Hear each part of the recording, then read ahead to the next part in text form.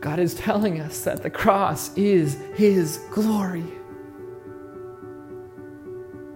Because the cross is his place where he showed his love so beautifully to us. The cross is the place where he showed us that death and suffering is not going to be the last word, that he has not abandoned us, that he has not disappeared, and that he has not gone silent. The cross is the glory of God. When people came asking to see Jesus, what did Jesus do? He predicted his death because that's where he wanted people to see him. He wanted people to see his glory there. The sermon that you're about to hear is from Pastor Paul Borman at Hope Lutheran Church, located in Tigard, Oregon. For more information and for more content, go to hopeintigard.com. We need to go back to preschool today. You remember those days?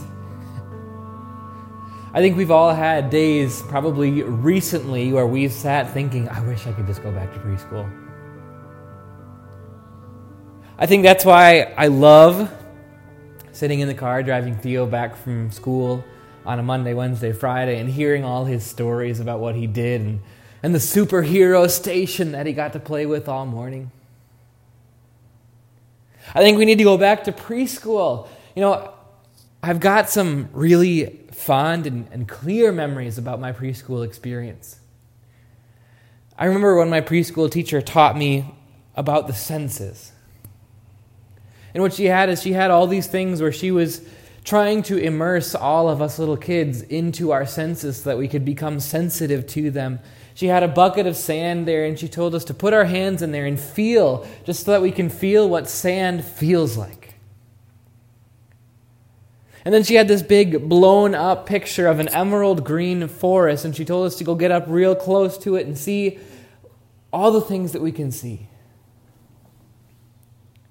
And then she passed around a tissue box, and she said, don't peek inside, but I want you to take a big sniff. And everybody that took a sniff knew that what was in there was an onion. And then she had us all lie down on the floor, and she started playing a symphony on the stereo. And I remember it because all of us kids were focused on our senses. We were sensitive to our senses.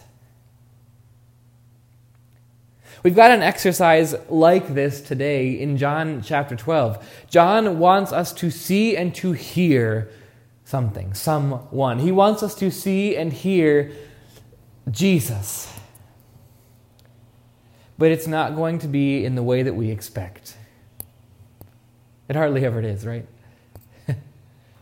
So are you ready to see and hear Jesus? Let's get into John chapter 12, verses 20 through 36. John writes to us, Now there were some Greeks among those who went up to worship at the festival. And they came to Philip, who was from Bethsaida in Galilee, with a request. Sir, they said, we would like to see Jesus. Philip went to tell Andrew, and Andrew and Philip in turn told Jesus. Jesus replied, The hour has come for the Son of Man to be glorified. Very truly, I tell you, unless a kernel of wheat falls to the ground and dies, it remains only a single seed. But if it dies, it produces many seeds. Anyone who loves their life will lose it, while anyone who hates their life in this world will keep it for eternal life. Whoever serves me must follow me, and where I am, my servant also will be. My Father will honor the one who serves me. Now my soul is troubled. And what shall I say? Father, save me from this hour? No, it was for this very reason I came to this hour. Father, glorify your name. Then a voice came from heaven. I have glorified it, and will glorify it again. The crowd that was there and heard it said it had thundered, and others said an angel had spoken to him. Jesus said, "This voice was for your benefit, not mine. Now is the time for judgment on this world. Now the Prince of Peace will be driven out. And I, when I am lifted up from the earth, will draw all people to myself." He said this to show the kind of death he was going to die. The crowd spoke up, "We have heard from the law and the Messiah that the Messiah will remain forever. So how can you say the Son of Man must be lifted up? Who is this Son of Man?" Then Jesus told them, "You are going to have the light just a little while longer.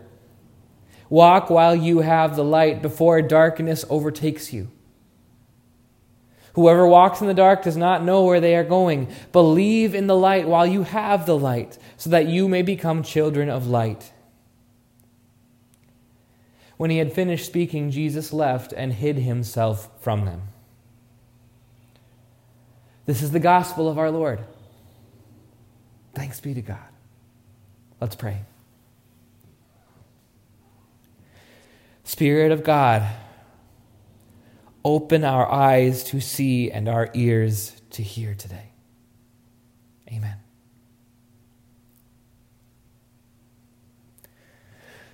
The Greeks wanted to see.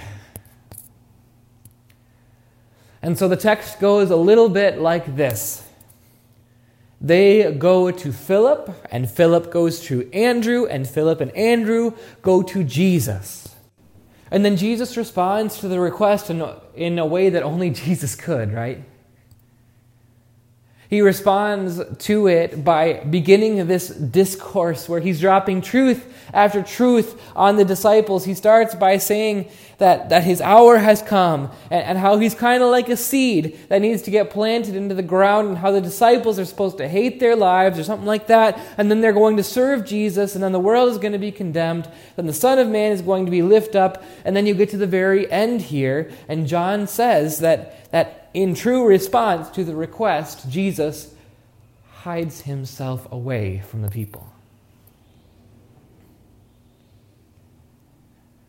So, we can make it really simple here. The Greeks go to Philip and they want to see Jesus. They had come to Jerusalem for the festival, and all they wanted was to see Jesus. And this is his answer. He hides himself from them. They maybe never get to see Jesus.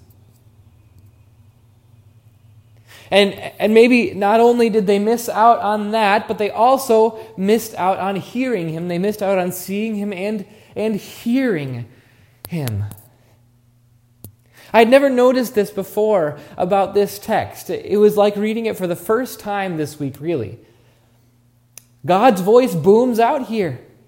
And that doesn't happen very often. It happened 3 times throughout Jesus' ministry.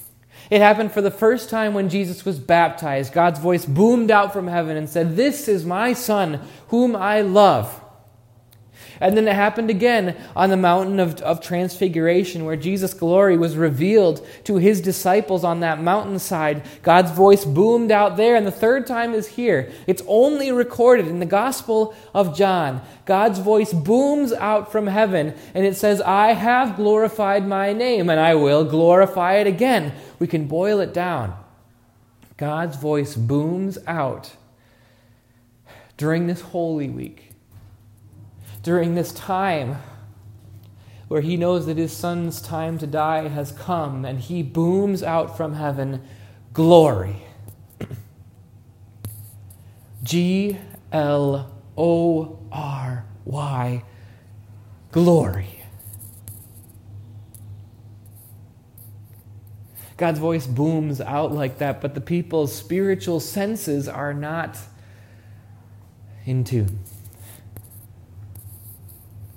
The voice of God is audible and it's comprehensible. John understood what the voice of God was saying, but he also wants it to be clear to us that the people who were there didn't understand it. He says that there were some people in that crowd who said that the voice was thunder, and that there were some who said it was an angel. There are people in that crowd that got out their naturalistic explanations of what that thundering sound could have been. These are Greek people. They had grown up with this hearing about this god Zeus who speaks through thunder, and so they heard this thunderous voice and they said, it's got to be thunder. And then there were people who were a little bit closer to the truth, and they said that must have been a heavenly voice. But the truth still remains that none of them heard the voice. Otherwise they would have known it was Jesus' Father in heaven.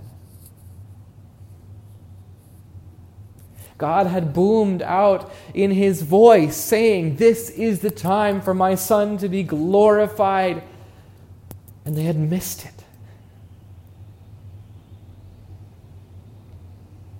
It's probably better said that they hadn't missed it, they had explained it away.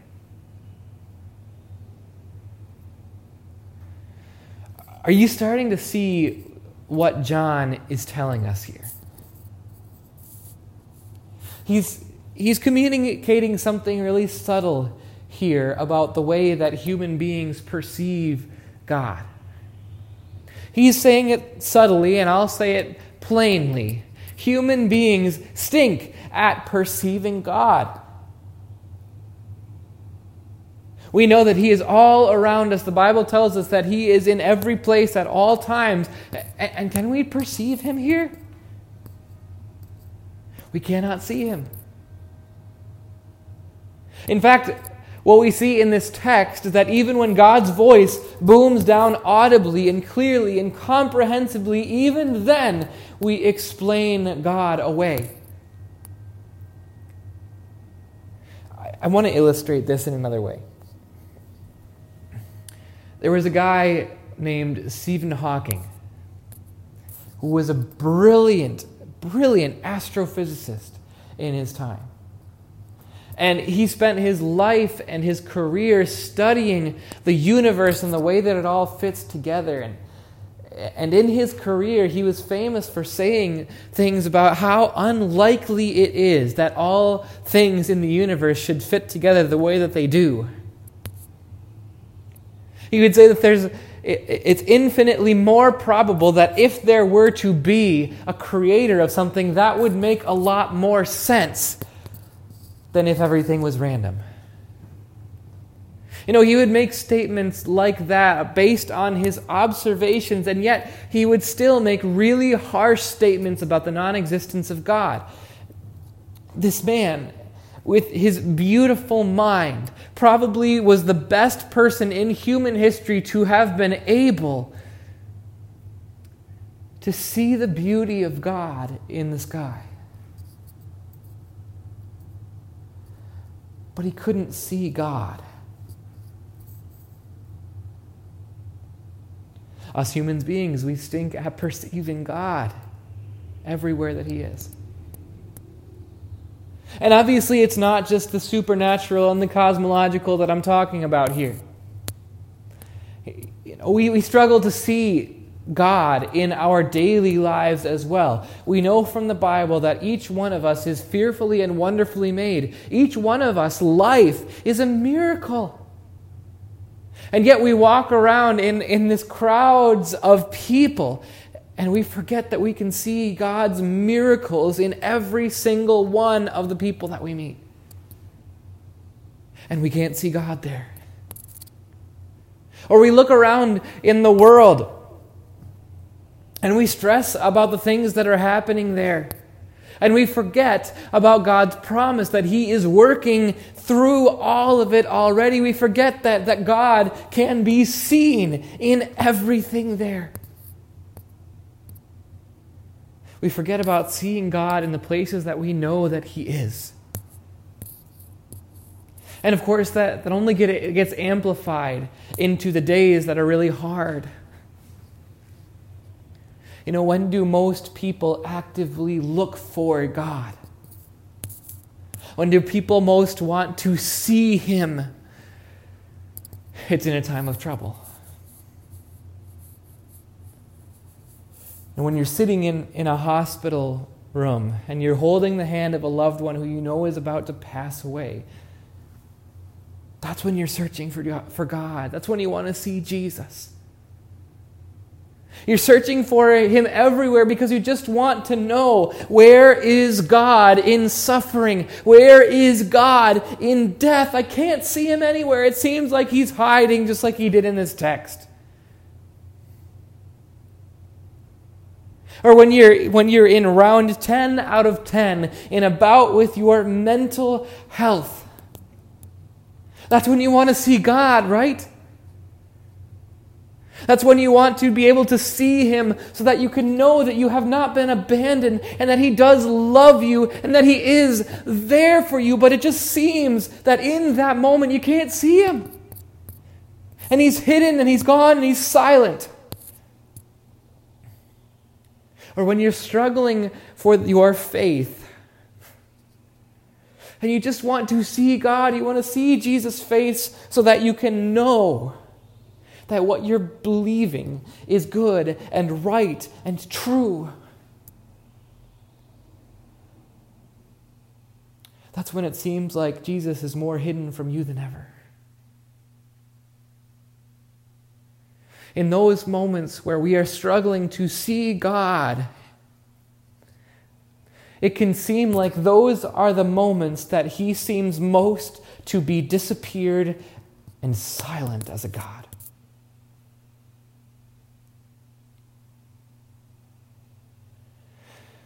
But here's the truth about this. Here's the truth that we can learn from this text. God is not silent and he has not disappeared. What has happened is that we have gone blind and that we have gone deaf to him.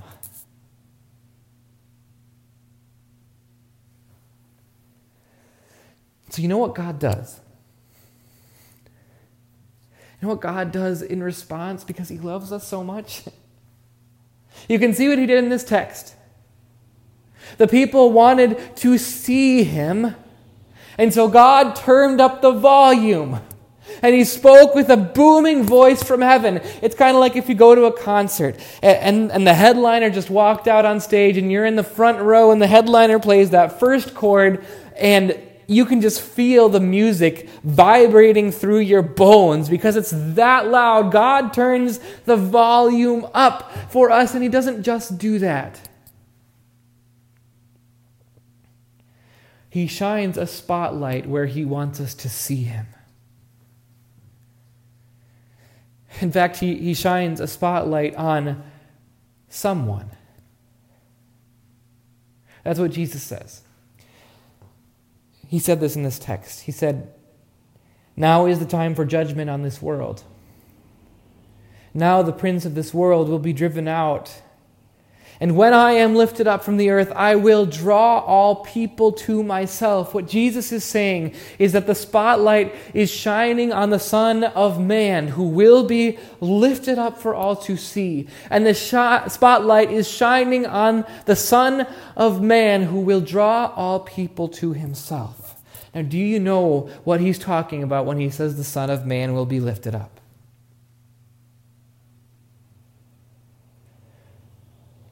He's talking about his death.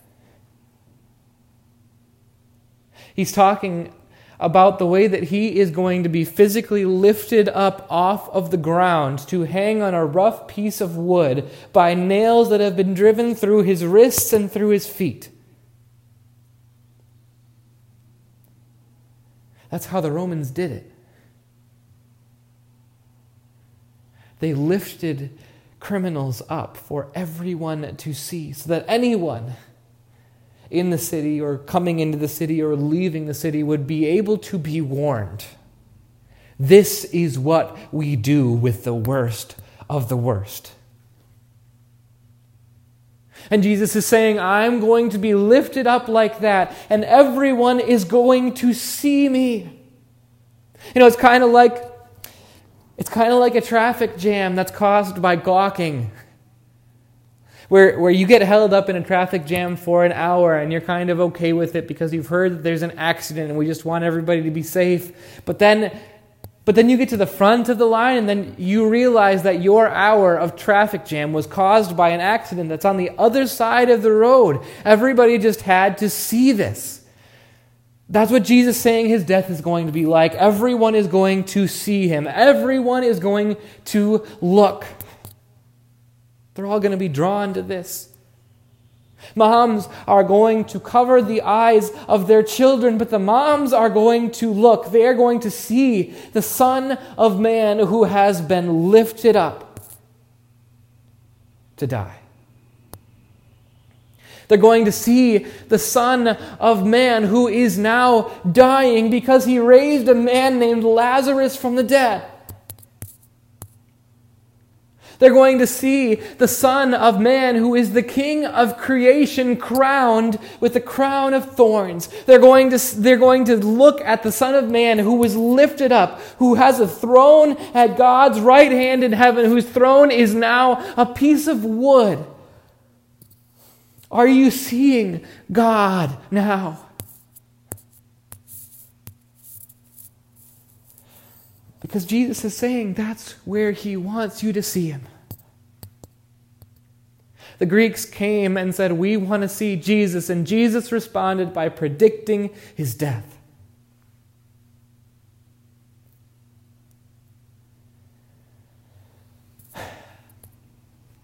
Helen Keller,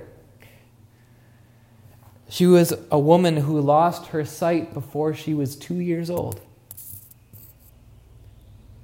As the dad of a little girl who is going to turn 2 years old in June, that boggles my mind at how that could be.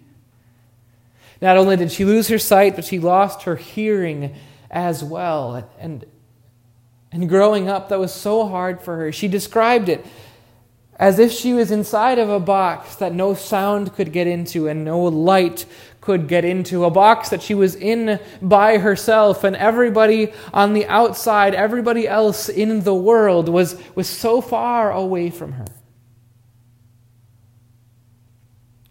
The world was closed to her. She was blind, she was deaf, she could not see, she could not hear anything, anywhere. But she had a teacher named Anne Sullivan who dedicated her life to teaching Helen. And what Anne would do is she would painstakingly and slowly teach Helen by giving her an object to hold in her hand. She would give her a cup. And she would show Helen how to feel the cup and feel all of its contours and edges and what it feels like so that she can get a mental picture of what this is like. And then she would take Helen's hand and do the sign language for C-U-P into her hand so that Helen could learn to speak and to hear and to see. The way that Helen describes this is that it was as if the world became open to her and that she could see and that she could hear again. And she was actually the first deaf and blind person to graduate from college. It's absolutely incredible what this is. She was deaf and she was blind. And she learned to see and to hear in the world. Spiritually speaking, maybe this time has already come for you where you felt like you couldn't see and you couldn't hear God. Maybe that time is right now for you. Maybe that time is still coming.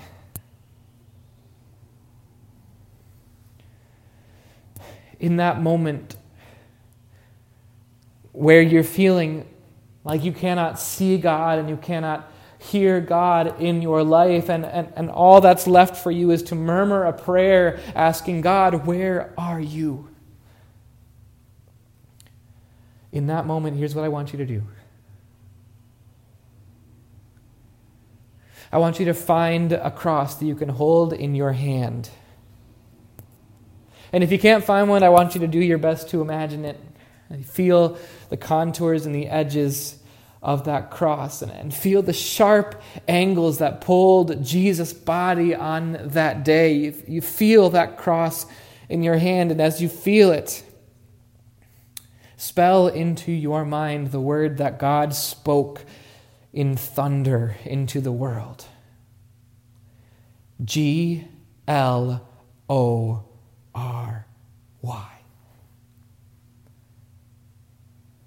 Glory. God is telling us that the cross is His glory. Because the cross is His place where He showed His love so beautifully to us. The cross is the place where He showed us that death and suffering is not going to be the last word, that He has not abandoned us, that He has not disappeared, and that He has not gone silent. The cross is the glory of God. When people came asking to see Jesus, what did Jesus do? He predicted His death because that's where He wanted people to see Him. He wanted people to see His glory there. So when you want to see Jesus, where do you look? Look to the cross. When you're sitting in that hospital room holding the hand of a dear loved one who is going to pass away, and you're looking around anywhere to see God in the pain and suffering, look to the cross. Look to the cross, because you'll see that on that cross, Jesus made sure that suffering and death would not be the last word on our lives. And when you're in that struggle in mental health, and you just want to be able to see God, to know that you have not been abandoned, that He does care for you, look to the cross. Because the cross is where He demonstrated and proved that He does care for us. And the cross is where He was abandoned so that we never would be. And when you're struggling for your faith, and you just want to see God so that you can know that what you are believing is good and right and true, look to the cross.